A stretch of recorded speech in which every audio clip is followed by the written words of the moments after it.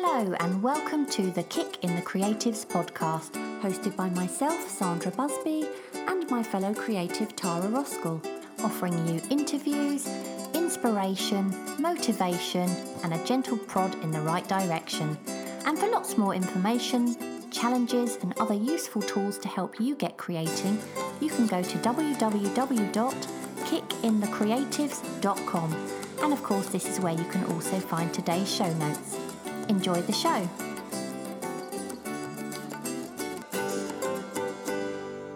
Carrie Waller is a realism watercolour artist.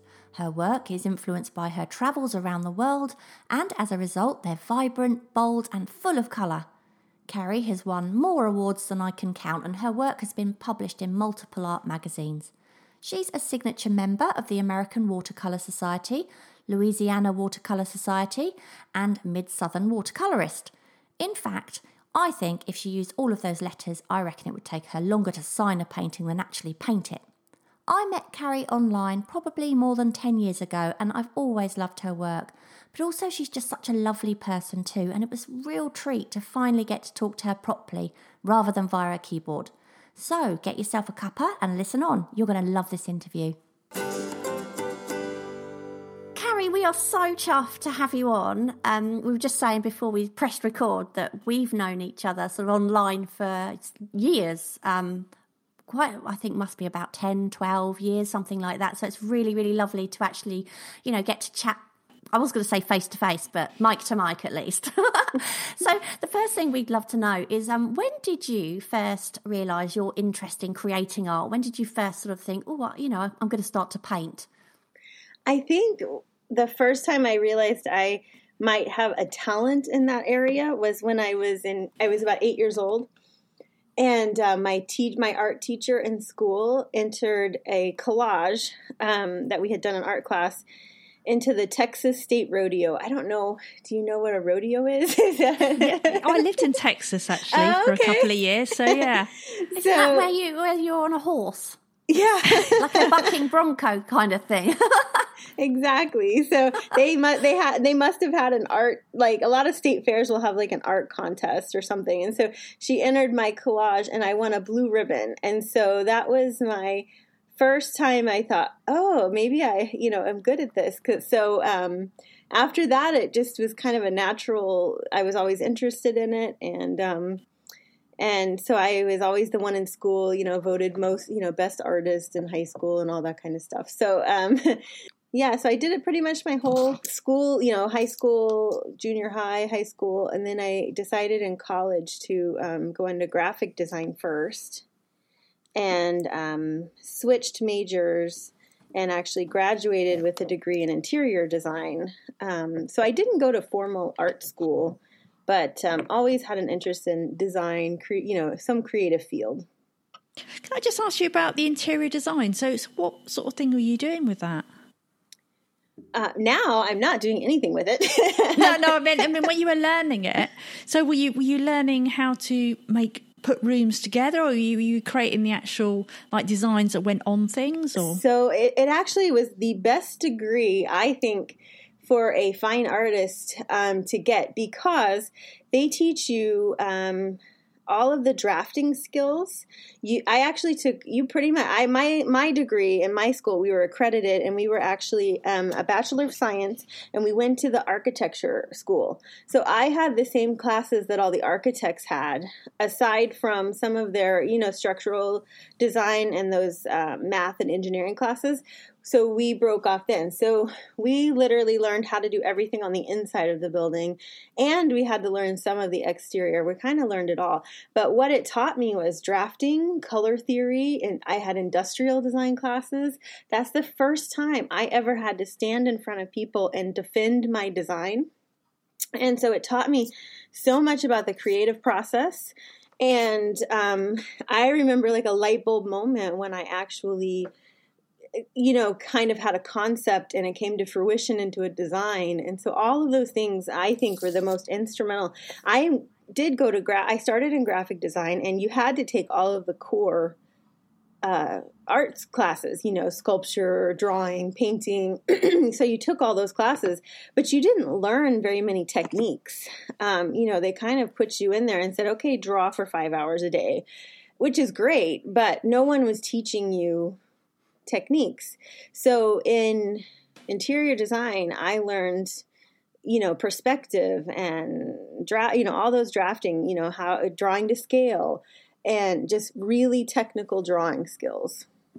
So, Carrie, I remember when I very first discovered you, it was through a blog that you had at the time. I don't think you still blog anymore, am I right? No, I haven't blogged in a while. They're kind of gone, haven't they, blogs now? They're not, like nobody uses them anymore. But I remember, Right.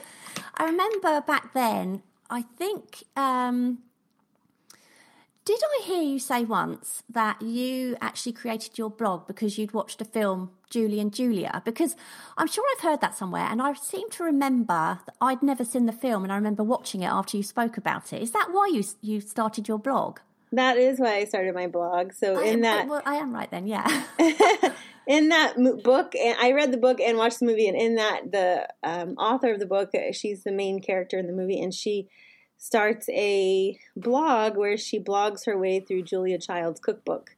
And, it's an entire journey because I don't remember how many recipes, but The Art of Cooking, it's a huge cookbook. So it was a very long process that she blogs about, that whole journey. And it really inspired me when I saw that. I thought I should blog about something, something like that. And I hadn't painted in a long time. So it wasn't the first thing that popped in my mind is like, oh, I should blog about painting. It was more like, what would I blog about? Oh, wait, I used to paint. So it really got me back into fine arts and painting. How long had you had a break from painting to that time when you started again? Well, so when I finished my degree, when I got married, I met my husband my senior year of college, and we got married within 3 months. So it was very fast. So I had a job lined up with an architecture firm in Chicago that I was hired at, and I had a fork in the road. Do I follow love or career? And so I followed love, and he was commissioning into the Air Force, and so his first assignment that he received was to go to Germany. So I literally could not use my degree there because of the language barrier and some other issues as far as living in a foreign country. And so I had to decide what I was going to do. And I had just, I was excited about my career, and the design. So I had to kind of reinvent myself. And so I told myself that I would always do something creative when we got married. I wouldn't ever just take a job to take a job. It would always be creative. So I stuck to that. And so when we were living in Germany, I started teaching classes in art. And that's actually when I started learning watercolor. I taught myself watercolor because I wanted to make money teaching classes in watercolor. So I picked up every library book that they had on watercolor, and I went home and I painted some paintings, and I took my portfolio back to, it was called Skills Development Center, and he showed him my portfolio, and he hired me to teach watercolor classes. So that is how I started my journey in watercolor. And so how long did that take just to learn the watercolor? I'm still learning. I don't know that I'll ever have learned it all. But I learned, because I had a really good background in technical drawing and all of that. So now it was just applying the paint to it. And so I stuck with watercolor because I didn't want to have anything that would deter me from painting, because I didn't want to have to come home and change my clothes or feel like I had to put an apron on or a special place to have the paint, because you have, there's chemicals and, different things with oils that I just didn't want to deal with because we had pets and we had, so I did watercolor because it's very easy. You pick it up and you paint, and you can leave it out and it's not, a danger. So that's why I started. And I was always intrigued with watercolor and paper. I love just the feel of the paper. So that's why I started with it. And then I did that for 3 years there. I taught classes. I taught homeschool kids. I even went on to do a program for the Boys and Girls Club of America. I did all of the art programs for them. And I also was contracted by the Air Force to paint murals. So for a year while we were in Germany, I painted murals for the Air Force. And so when we left from Germany, I actually went into business with a lady when we moved to Charleston, South Carolina, and we started painting murals and doing faux finishing of murals for clients in South Carolina. So I wasn't in watercolor, but I was still in a creative field. And I kind of felt like it was a little bit of interior design as well, because you're designing, you know, the whole room basically around these murals. So that is what I did when we lived there. And then we had children, about 5 years. We were married for about 5 years when we had our first son. And at that time, my mom had relocated there, and she opened up a frame shop, like an art framing shop. And so I started working with her because I could take my oldest son, Stephen, he could go to work with me. And we framed art, and I learned all about framing and everything that goes into that. And so when we moved from there, I had my youngest son, Sam. He's 12 now. And I didn't paint for a little bit. The next location we moved to, we were only there for 18 months. And I had a toddler and a baby. So I didn't paint. I didn't really do much besides a toddler and a baby while we were there for 18 months. And then we moved to Alabama. And that's when I met you, Sandra. And that's when I started my blog. And that was when my husband deployed. So he had a long deployment. It was the first one after we had kids. So I was at home with a 2-year-old and a baby, and I really thought I was going to lose my mind if I didn't have some kind of outlet, because you're talking to a toddler all day, and you're worried about your husband because he's in a dangerous location, and so I needed an outlet. And that's when I saw the movie Julie and Julia, and then that's when I started painting again. And so when I started my blog, it was a painting a week, and I blogged about doing a painting a week, basically, and that's kind of when I started that. And then I went to my first workshop that year.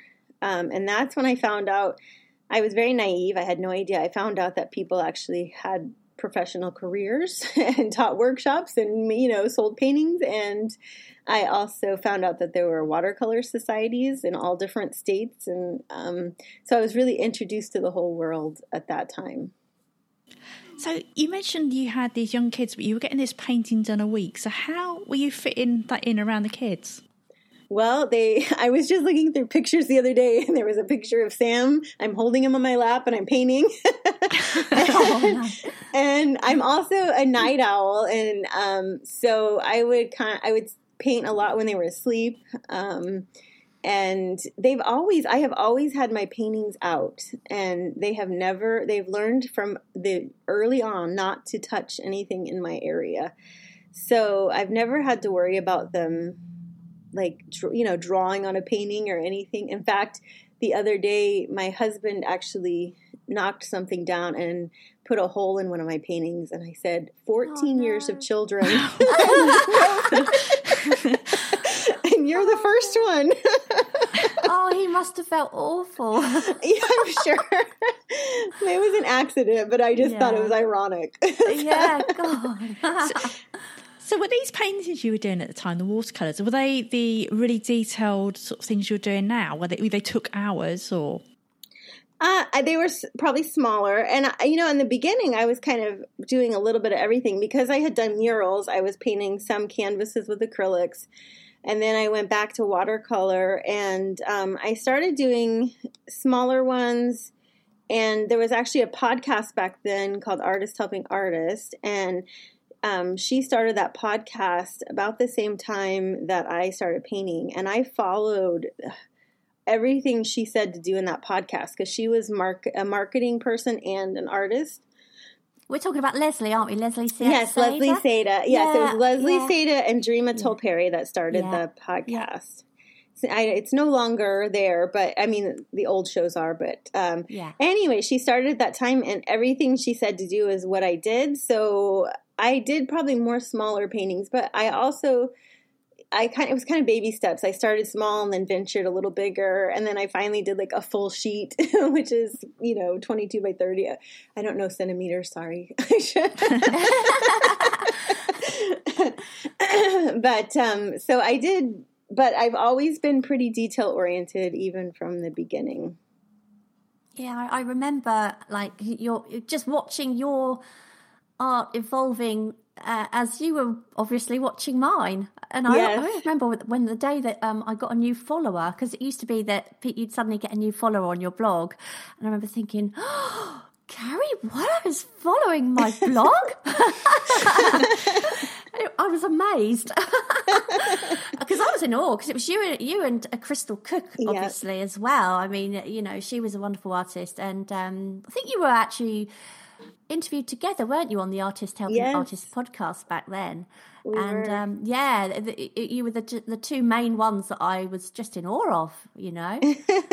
Oh, that's really nice. I loved it because we used to, I don't know, I feel like we would exchange Christmas cards. And and it was funny because I remember I got a Christmas card from you, and I remember showing my husband and saying, oh, wow, the American Christmas cards, they literally put a newsletter in there. And I'd heard it before, but I'd obviously never received one. So it was amazing sort of receiving this kind of like almost story with this card. I've still got it. I've still got that. That's so funny. I keep all cards and things like that. And I also remember getting a card from Crystal, and she sent me the recipe for pumpkin pie. And I've still got that as well.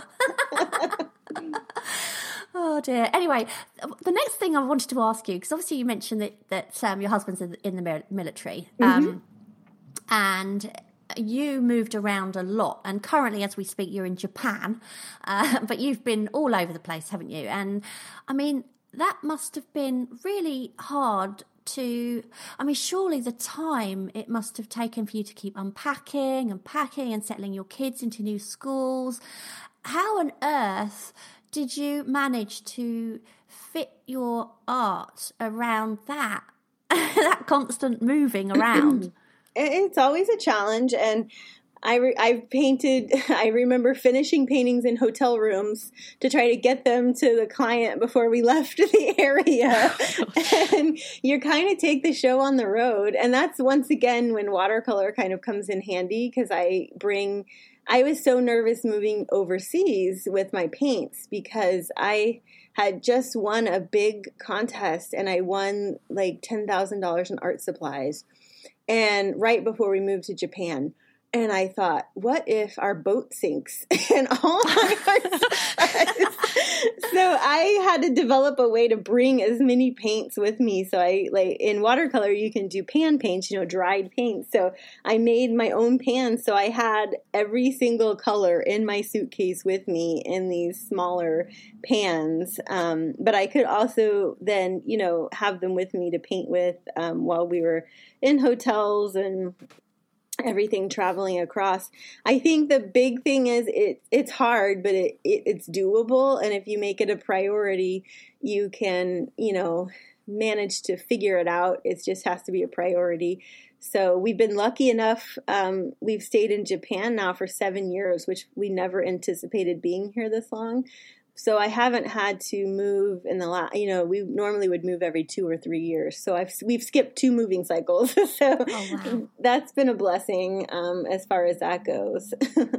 Are you planning to stay in Japan for much longer, or are you planning to go back home to America at some point?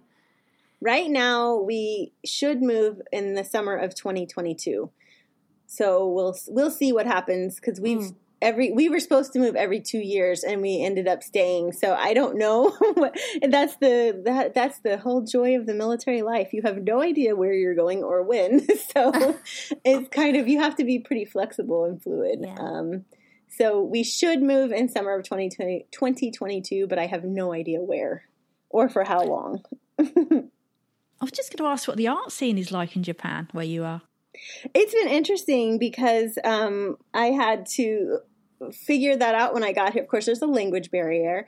The great thing is in the East, they love works on paper and watercolor, calligraphy, inks. So when you go to museums here, you have a lot of works on paper. So I love that, because in the States, and I think even in Europe, it's mostly oils that are in museums. So I love that they revere works on paper. But it's also a challenge because I try to join like the Japan Watercolor Society, because I'm one that as soon as we move, I jump into whatever I can, whichever society's there, and I don't hesitate to reach out to somebody and say, hey, I want to come meet you. So it was harder here. I tried to do that in Japan, and they were kind of like, well, you weren't born here. So it took me a bit, and there's a Japanese Institute of Watercolor, and finally this year they have accepted me as a member, and I can now be part of their exhibitions. So it's taken me a lot longer here, but it is what it is. And then I've also had to figure out how to still stay active in the stateside societies. So it's been a balancing act as far as that goes. So what draws you to the subjects that you paint now? I think there's a lot that's influenced from living in Japan, where I'm living. I've all of a sudden, since we've been living here, I'm painting a lot more with like the color vermilion, that orangey red. So that color is all over Japan. So I think that influences me a lot. And so I have a whole tea series that I started since I've lived here. I also have a Japanese series that, of course, I probably wouldn't have painted if I hadn't moved to Japan. So I think just things that I see around me. My tea series is kind of interesting. I have a painting called Abundance, where it's a lot of glass teapots and glass cups and plates that are stacked up, and there's lights all in there as well. And I didn't realize how much the aesthetic of Japan was influencing me until I painted that painting. It's kind of a crazy painting, but it won a big prize for the American Women Artist contest. It won their grand prize last year. And when I painted it, I thought this is a crazy painting, but I realized in Japan, it's sensory overload here. Like when you go into Tokyo, which I live close to Tokyo, it's all lit up signs, and it's beautiful, but it's a lot. When you walk in a store, there's a lot. There's like literally an advertisement for almost every product going at the same time on a little like iPad. So it's stimulus everywhere, sensory overload. And so that painting was kind of sensory overload. It had stacks of plates and glass and lights, and it's Japan in a still life. And yeah, it's stunning because we've seen it and it's absolutely amazing. Oh, thank you. So so I think that's how you don't even realize your subconscious is being influenced by what you're around, So with so much inspiration all around you then, how do you narrow it down and think, right, this is what I'm going to paint next? I think when I'm painting, normally one painting kind of stems to the next painting. Normally while I'm painting that one, I'm already formulating the next painting in my head. And it could be something that's happened recently, or a lot of times I'll be doing a painting and I'll think, in the next painting, I want to challenge myself by having a blurry background as opposed to, like a solid, dramatic black background. I'd like to have blurred scene in that one. So I kind of operate that way. And I do like to paint in series. I have a light bulb series that I painted a lot in that series. So I paint in series. And so normally there's something that while I'm painting that one, I think, oh, it's kind of like that rabbit moment, like, oh, you go off in another trajectory. That would be cool. Let me try that. And so I start to formulate my next kind of challenge for myself. So you don't have a set number of paintings per series then? You just get bored at a certain point and think, right, I need to do something else. Yeah, I jump around. Yeah. In fact, this year I got into there's in the States, there's National Watercolor Society. There's 2 or 3 large societies in the United States that when most watercolor artists are trying to get their signature status in. And this year I got into the exhibition with a ball jar painting. And so to get my signature status, you have to do a portfolio review. So you have to have 4 more paintings. So all of a sudden I had to do 3 or 4 more ball jar paintings. So that made me do those. So it's kind of like that kind of thing, like, you know, and then, so now I've done 3 or 4 ball jar paintings. So I'm going to move on to a light bulb or a teapot, you know, so I kind of jump around my series, but I've kind of stuck. I have 4 main series right now. I have my Japan series, which could easily evolve into a travel series, right? So Japan series, which is more landscape, things like that, or still life, but like when you're traveling around and you see like a table set up in a restaurant, that will become part of my Japan series, because it's not like something I set up myself. It's something I see when I'm out traveling. You did a Viennese series, didn't you? What'd you say? Didn't you do an Italian, like a Viennese series? I have, because I've been to Venice several times now, and we lived in Europe. So yes, I have done Venice scenes as well, and that'll be something I'll come back to, because I've traveled there probably the most out of anywhere in Europe. I've gone to Venice. So, and then I have my light bulb series, and I have a tea series, and then I have a bottles and jars series. So I kind of jump between all of those, and I haven't really strayed from those 4 subjects. And I love still life, and I don't mind doing, you know, like scenes, like landscapes or urban scenes in as well, but I'm not a portrait. I just don't get excited about portraits. So I don't know if that'll ever be anything I get into, but never say never. So how do you go about setting up your still lives? Do you set them there and then draw from life, or do you photograph them? Yeah, so I set up, I'll normally designate a day or 2 a month, and I set up my still life. So I'll have like a list of ideas that I'd like to kind of see if I can turn into something.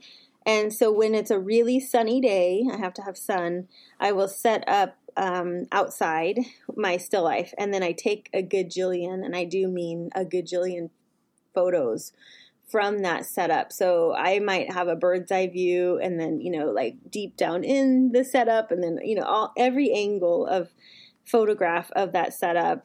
And I also, the ones that I've been doing with the lights, those are done inside at nighttime. So that's a whole setup also that I'll do in my house.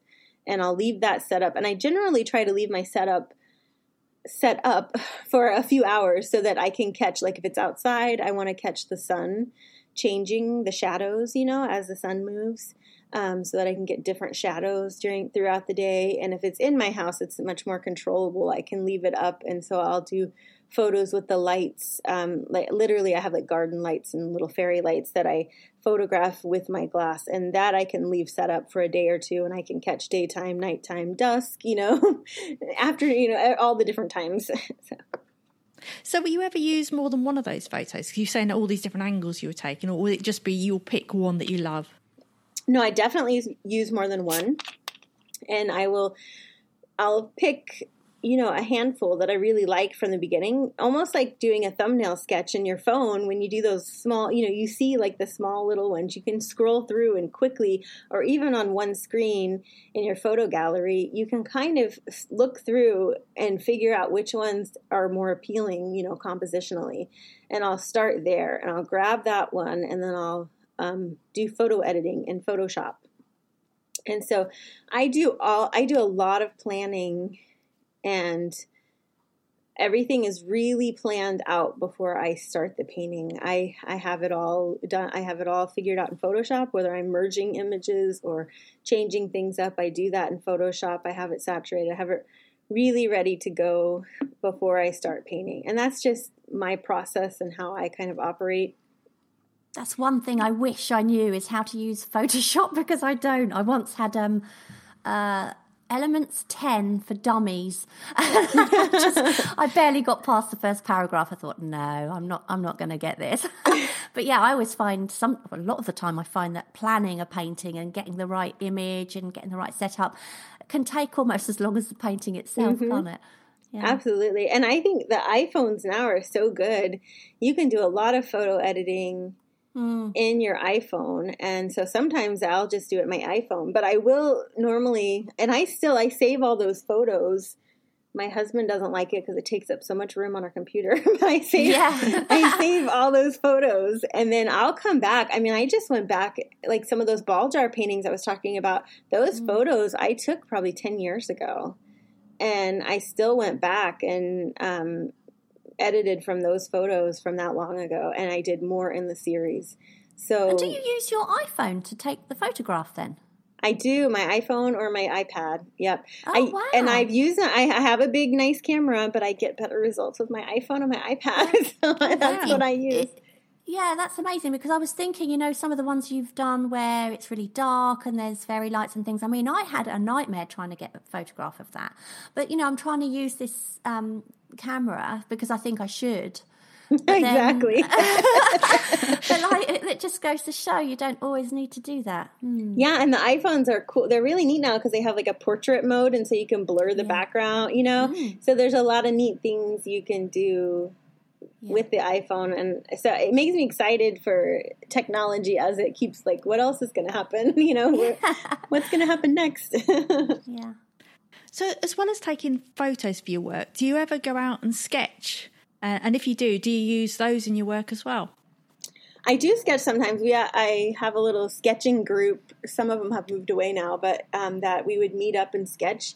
I get a little frustrated with sketchbooks because I am such a controlled, like, detailed person. I want to formulate those sketches all the way to, like, a finished product. And then I'm like, well, why am I not just doing this on a big sheet of paper? So I have this like love-hate relationship with sketching because I know it's important, but the other part of me that is like, I don't know if I'll ever change, that's just who I am, wants to have a complete, perfect little package. So I have issues. Sounds like me. I used to be like that, didn't I, Tara? I made you loosen up. You did, yeah. We need to get you a chunky marker, Carrie. I think that's the answer. I had when I was in school, I had all the charcoal and the big. Trust me, in fact, I used to be really a loose sketcher in college, and it's just not my personality. So I'm pretty uptight. So obviously, as we record this, I mean, over here, we're just coming out of lockdown, and I don't know what the situation is in Japan, but how has the pandemic affected your art and your art career, and what are things like at the moment? So in Japan, we have Reveille. I hope you don't. If you hear the anthems, that's what that is. Right now in Japan, we're in a state of emergency. We have been for a long time. So it's going through June. We were always fairly low number-wise in Japan, and then with this new strain and everything, and they're pretty slow to get the vaccine here. So it's taking... I feel like there's more cases now than there were early on. And we also were in lockdown before everybody else because it started here. You know what I mean? Like the cruise ship was here, was 3 hours from here. That first cruise ship in Yokohama, outside of China where, you know, that.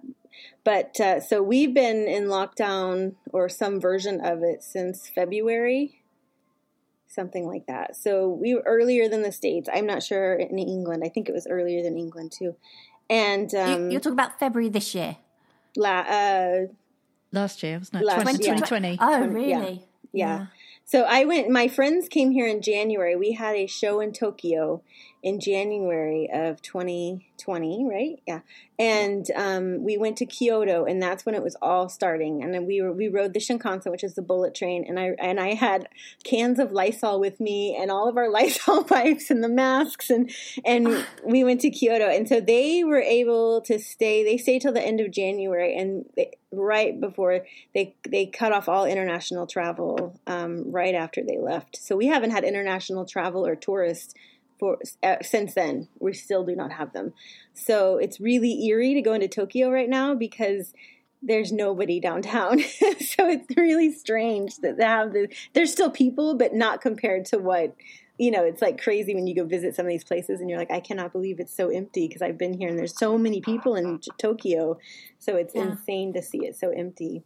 But so that aside, My kids have been, because we live on a military base, they've been in face-to-face school this entire year. So we've been blessed that way. Our life was kind of normal. They had virtual school at the end of last school year, but this whole year they've been face-to-face. So that part of life has been fairly normal. But my art career actually has like flourished during this time because of all of the online classes. And so I started teaching for 2 different companies during this time, and I have been consistently teaching workshops for a while now. So that's been pretty amazing. So I have students from all over the world, and I teach generally 9-hour workshops, or I just did a video-based one that was a month-long workshop where I did a larger painting, like really detailed 20 hours of painting that I filmed. So had you taught online before? I had not taught online before this, no. So this all started during this. So I was kind of living here. I would travel back to the States and I would teach in the summer, pre-COVID. I would go back in the summers and I would teach for societies during the summers. But other than that, I kind of, wasn't geographically desirable for in-person workshops in the States. So COVID that's the silver lining for me of this whole thing is being able to teach as much as I am. Is that something you think you would have done had this not have happened? Do you think you would have? Because I know it's quite scary, isn't it, the thought of teaching online? And I wonder if some people have just kind of been forced to do that, and then now they've done it, they're like, oh, actually, this is not as scary as I thought. I love teaching, so it is something I had thought about, and it was something. But honestly, the like setting the whole thing up and figuring it all out was daunting to me. Like almost the technology side of it, or even the handling of signups and all that. So when I had these companies shifted gears, one of the companies I work for, they are actually like a travel paint. Like people would pay to go travel with them to paint. For travel workshops. So clearly they couldn't do that during COVID. So they had to shift and start doing these online classes.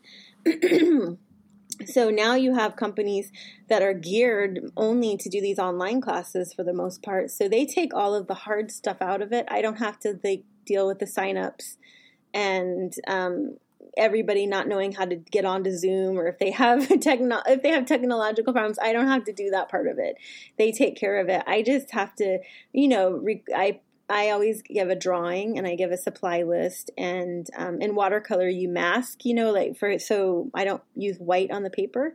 So I mask that out with liquid masking fluid or Frisket. So I have a masking map that I send them to show them where to apply the masking. So they get these references, and of course the reference image. They get this resource material, and then we get together and paint live for 3 or 4 days at a time. And then, like I said, I just started doing some video classes where I'm recording it, and then we get together live just to kind of do feedback and critiques of their art. But I love it, and I think one great thing is that whether you like it or not, everyone knows how to do Zoom now.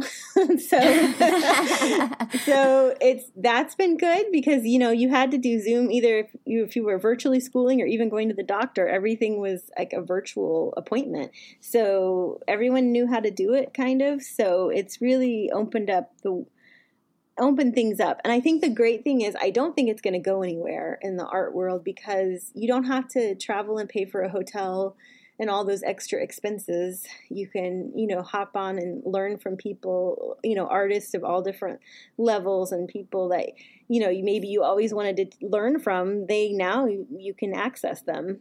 And so I think there will always be some component of it, even after we go back to normal life. What about that time difference? Because if you're in Japan and you're teaching some people in the US, how does that work? I teach overnight. Oh, God. So I'm on the night shift. So I typically teach 1 a.m. to 4 a.m. or longer. Oh, my God. Mm-hmm. So you caffeinated? I'm caffeinated, and I'm a night owl. And the other good thing is nobody's going to bother me from 1 to 4 a.m. They're all asleep. my family. I mean, so. You must be walking around with matchsticks in your eyes the next day. Because the idea of staying up till 4 a.m. and then getting up for your kids in the morning, mind you, I suppose they're a bit older now, but I know that you used to paint, didn't you? Even when your kids were babies, you'd paint at night. And I always used to think, how do you function the next day when you've got these children running around, you know? Yeah, I still I take them to school every day. So, you get a couple hours of sleep and then you hop up, you take kids to school and then come home and I catch an hour or two nap and then, and then go back and pick them up and then start it all over again that night. So, God, yeah, it's interesting. Luckily, I'm a night owl and I've never been one that requires like 10 hours of sleep or anything. So I'll probably pay for it later on in life. Oh, I wish I was like that. Yeah, I mean, me and Sandra we swap notes. Like, we went to bed at 8:30 last night. What time did you go? So I've seen a couple of people who've they've been showing their work that they've done from your workshops, and I have to say it looks absolutely amazing what your students are doing. So have you got any tips for someone who's a beginner and is just learning watercolour? I think you should jump in and take a workshop. I have so many students that are new to watercolor, and they handle it like a champ. And sometimes I feel like sometimes it's better that you know less. Does that make sense? Because you come in not knowing, and it's good because you now can formulate and learn for yourself. Some people are like stagnated because they know so much stuff, or they think they know so many rules that they almost hinder themselves more than the new person that doesn't know all the rules yet. Or the quote rules, So, so I have found that everyone across the board has done really well. I mean, and they blow me away. My students blow me away. And that's one thing I can say about teaching these Zoom classes. They have a front row seat watching me paint, and they're painting along as I paint. And that is different than when you do an in-person workshop. Because an in-person workshop, they would come and they normally like watch you paint, around your desk or in the mirror above, and they sit there and they watch for a while, and then they go back to their desk and they try to paint, and they're like, wait a minute, what that looked really easy, but what color was that, and so with Zoom, they have me on the screen right in front of them, and they're painting as I'm doing it. So I'll paint, and then they have a turn to paint. And they can ask questions. What color is that? Right in the moment. So I think the results have been even better than some of my in-person, workshops, just because of the format. And so I even think I'm going to implement when I go back, when I do have in-person classes, I know I'm going to do it because I've had a private student here, and I literally set Zoom up, and even though she's sitting there watching me, she also has it on her screen right in front of her. So that she has both. That's a good point that you've raised, really, because I always assumed that an online workshop couldn't possibly be as good, but it sounds like there's a lot more that's good about it than in some respects than an actual face-to-face one, because like you say, you're looking at it as you're doing it, you're painting along, and you don't get that with a workshop. I've been to workshops, and exactly what you've just said, you kind of think, oh no, what did she do there? And so yeah, that's a really good point, because I imagine a lot of people have been put off the online workshops because they worry about that it won't be the same, but actually it sounds like it's better.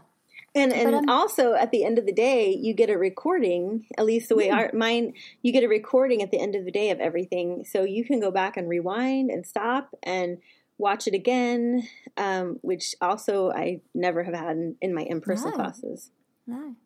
I was going to ask about materials for watercolours. How much difference does it make to what you're painting? The quality and the type of materials that you've got?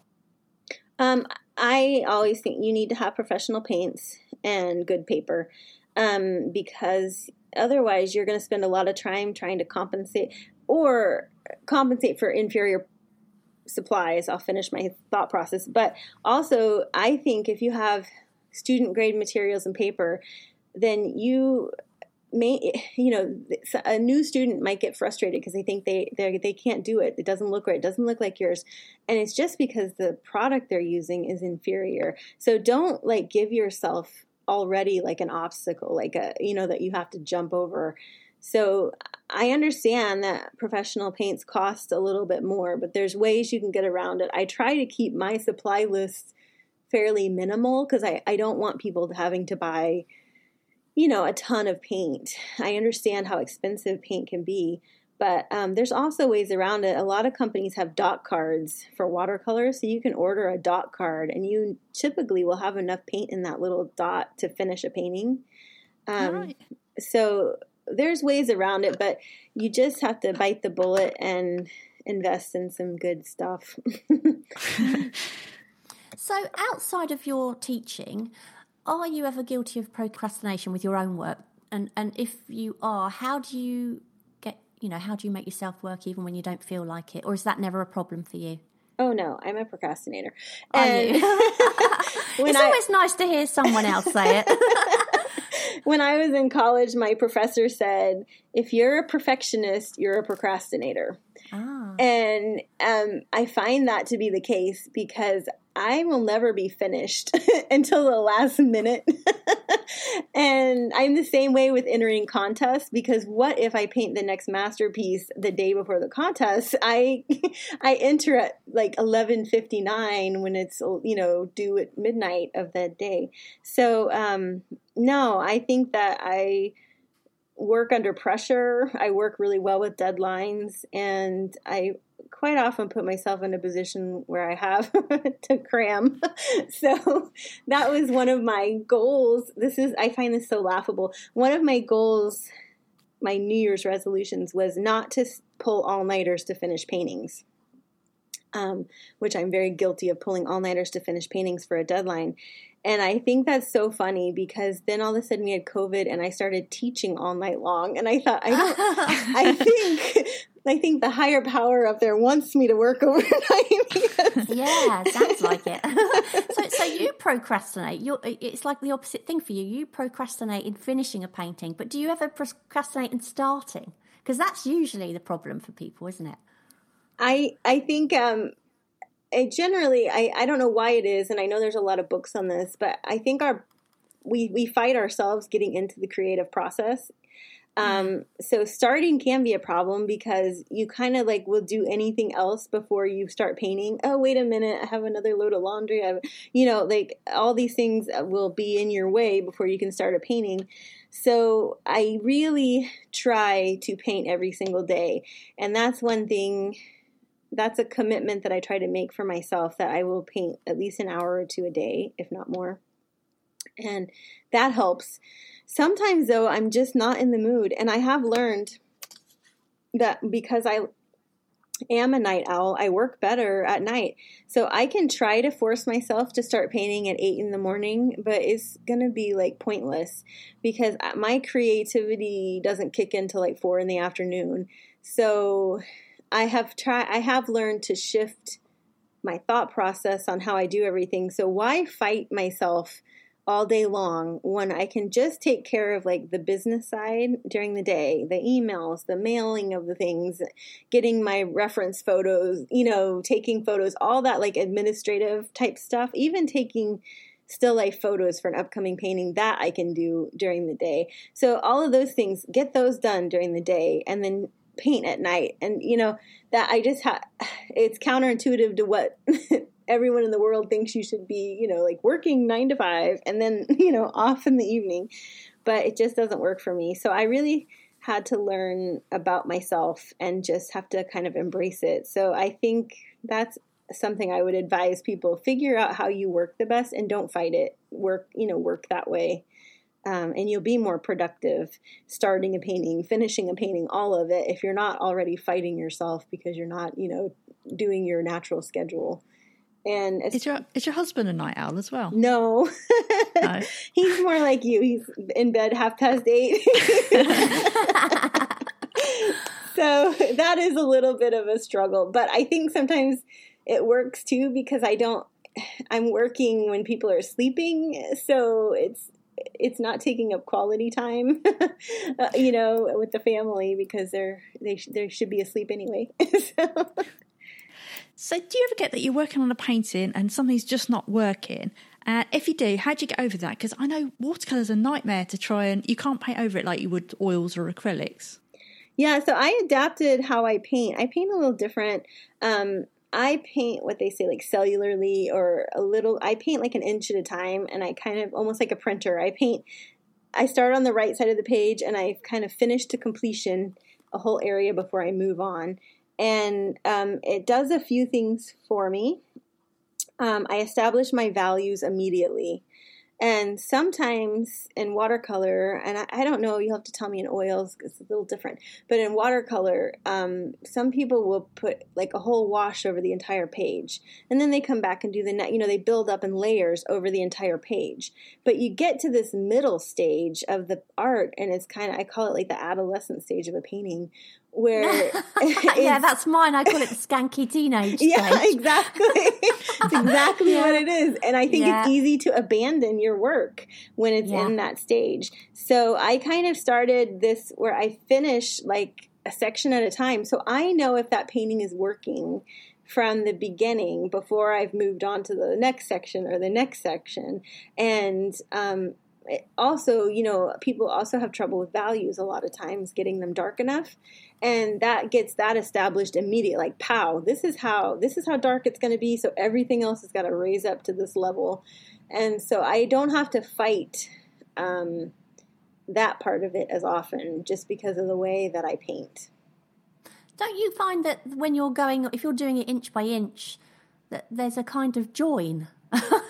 or do you just sort of work around an area until you get to a place where there would be a change in? Yes, and a lot of times in the composition stage, I'll try to make sure I have, like in the background, something going on where you have like a natural stopping place. Yeah. So I will think about that when I'm setting up a composition. Other times, there may be a solid black background, let's say. Well, I just kind of know how to feather that in so that at the end I might go back and do a whole entire, like unifying wash where it makes it kind of seamless. But I will still have that dark established as I go across the page. We touched on this very slightly earlier. You received your National Watercolour Signature status quite recently, didn't you? Yes, I did. Absolutely amazing. Congratulations, by the way. Thank you. What does that mean to you? And for anyone who doesn't know, what does that mean, period? Okay. What does having the watercolour signature status mean? I was trying to think, in England, I think they have a Royal Institute Painters or something. I'm trying to remember because I've done a show, but I don't know if that's similar or not. But in the United States, they have the American Watercolor Society, the National Watercolor Society, and the Transparent Watercolor Society. And I would say those are the three big societies. And then you have like state societies or other Watercolor USA that, so you have other societies that are kind of, like the next level. So those are your big ones. And it takes some people 20 years to get a signature status in those societies of actively trying. So what it means for me, because I'm a goal-oriented person, that was just kind of like a goal of mine. I wanted to get that signature status. And what it means to me is that I am painting at the best level each time because I'm trying to produce work that would, warrant a signature status. So it makes me elevate my work when I'm painting paintings. And so I have received my American Watercolor status American Watercolor Society signature status in 2017. And then I just last month got my signature status in the National Watercolor Society. So those were the two big ones. And of course I have several in state societies.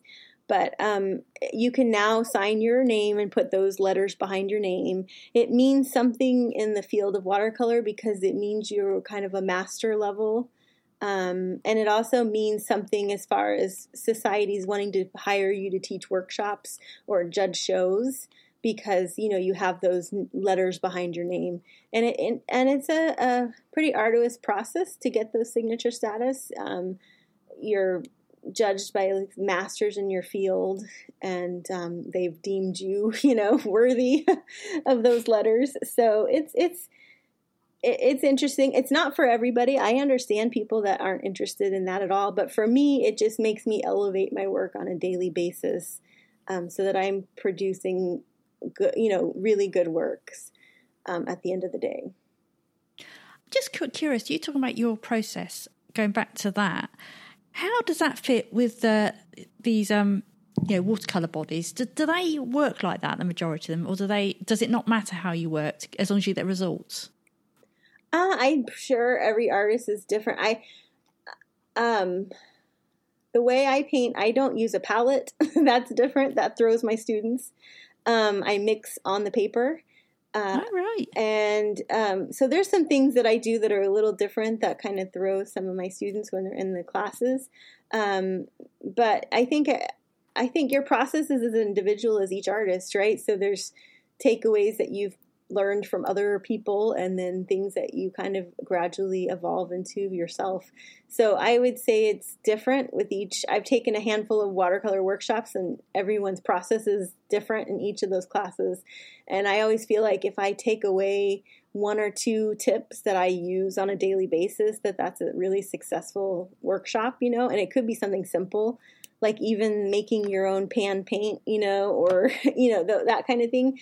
And so I don't know if I answered your question, but yeah, I just wondered if that, you know, the national watercolor signature status, I didn't know if they expected you to paint a certain way, or they don't mind as long as you get the results that, you know, you get, really. Right. I think the latter. It's and everyone's got a different style. You know, I'm pretty realist still life, and you know, the judges that we had, like Dean Mitchell and John Salmon, and they're totally different styles than I am. So it's just as individual as the artist. And no, I think sometimes having a process that is unique to you is maybe even better than trying to emulate what you think you should have to do. That's one way I think I was lucky that I kind of taught myself. I kind of made up my own rules. And I don't regret that.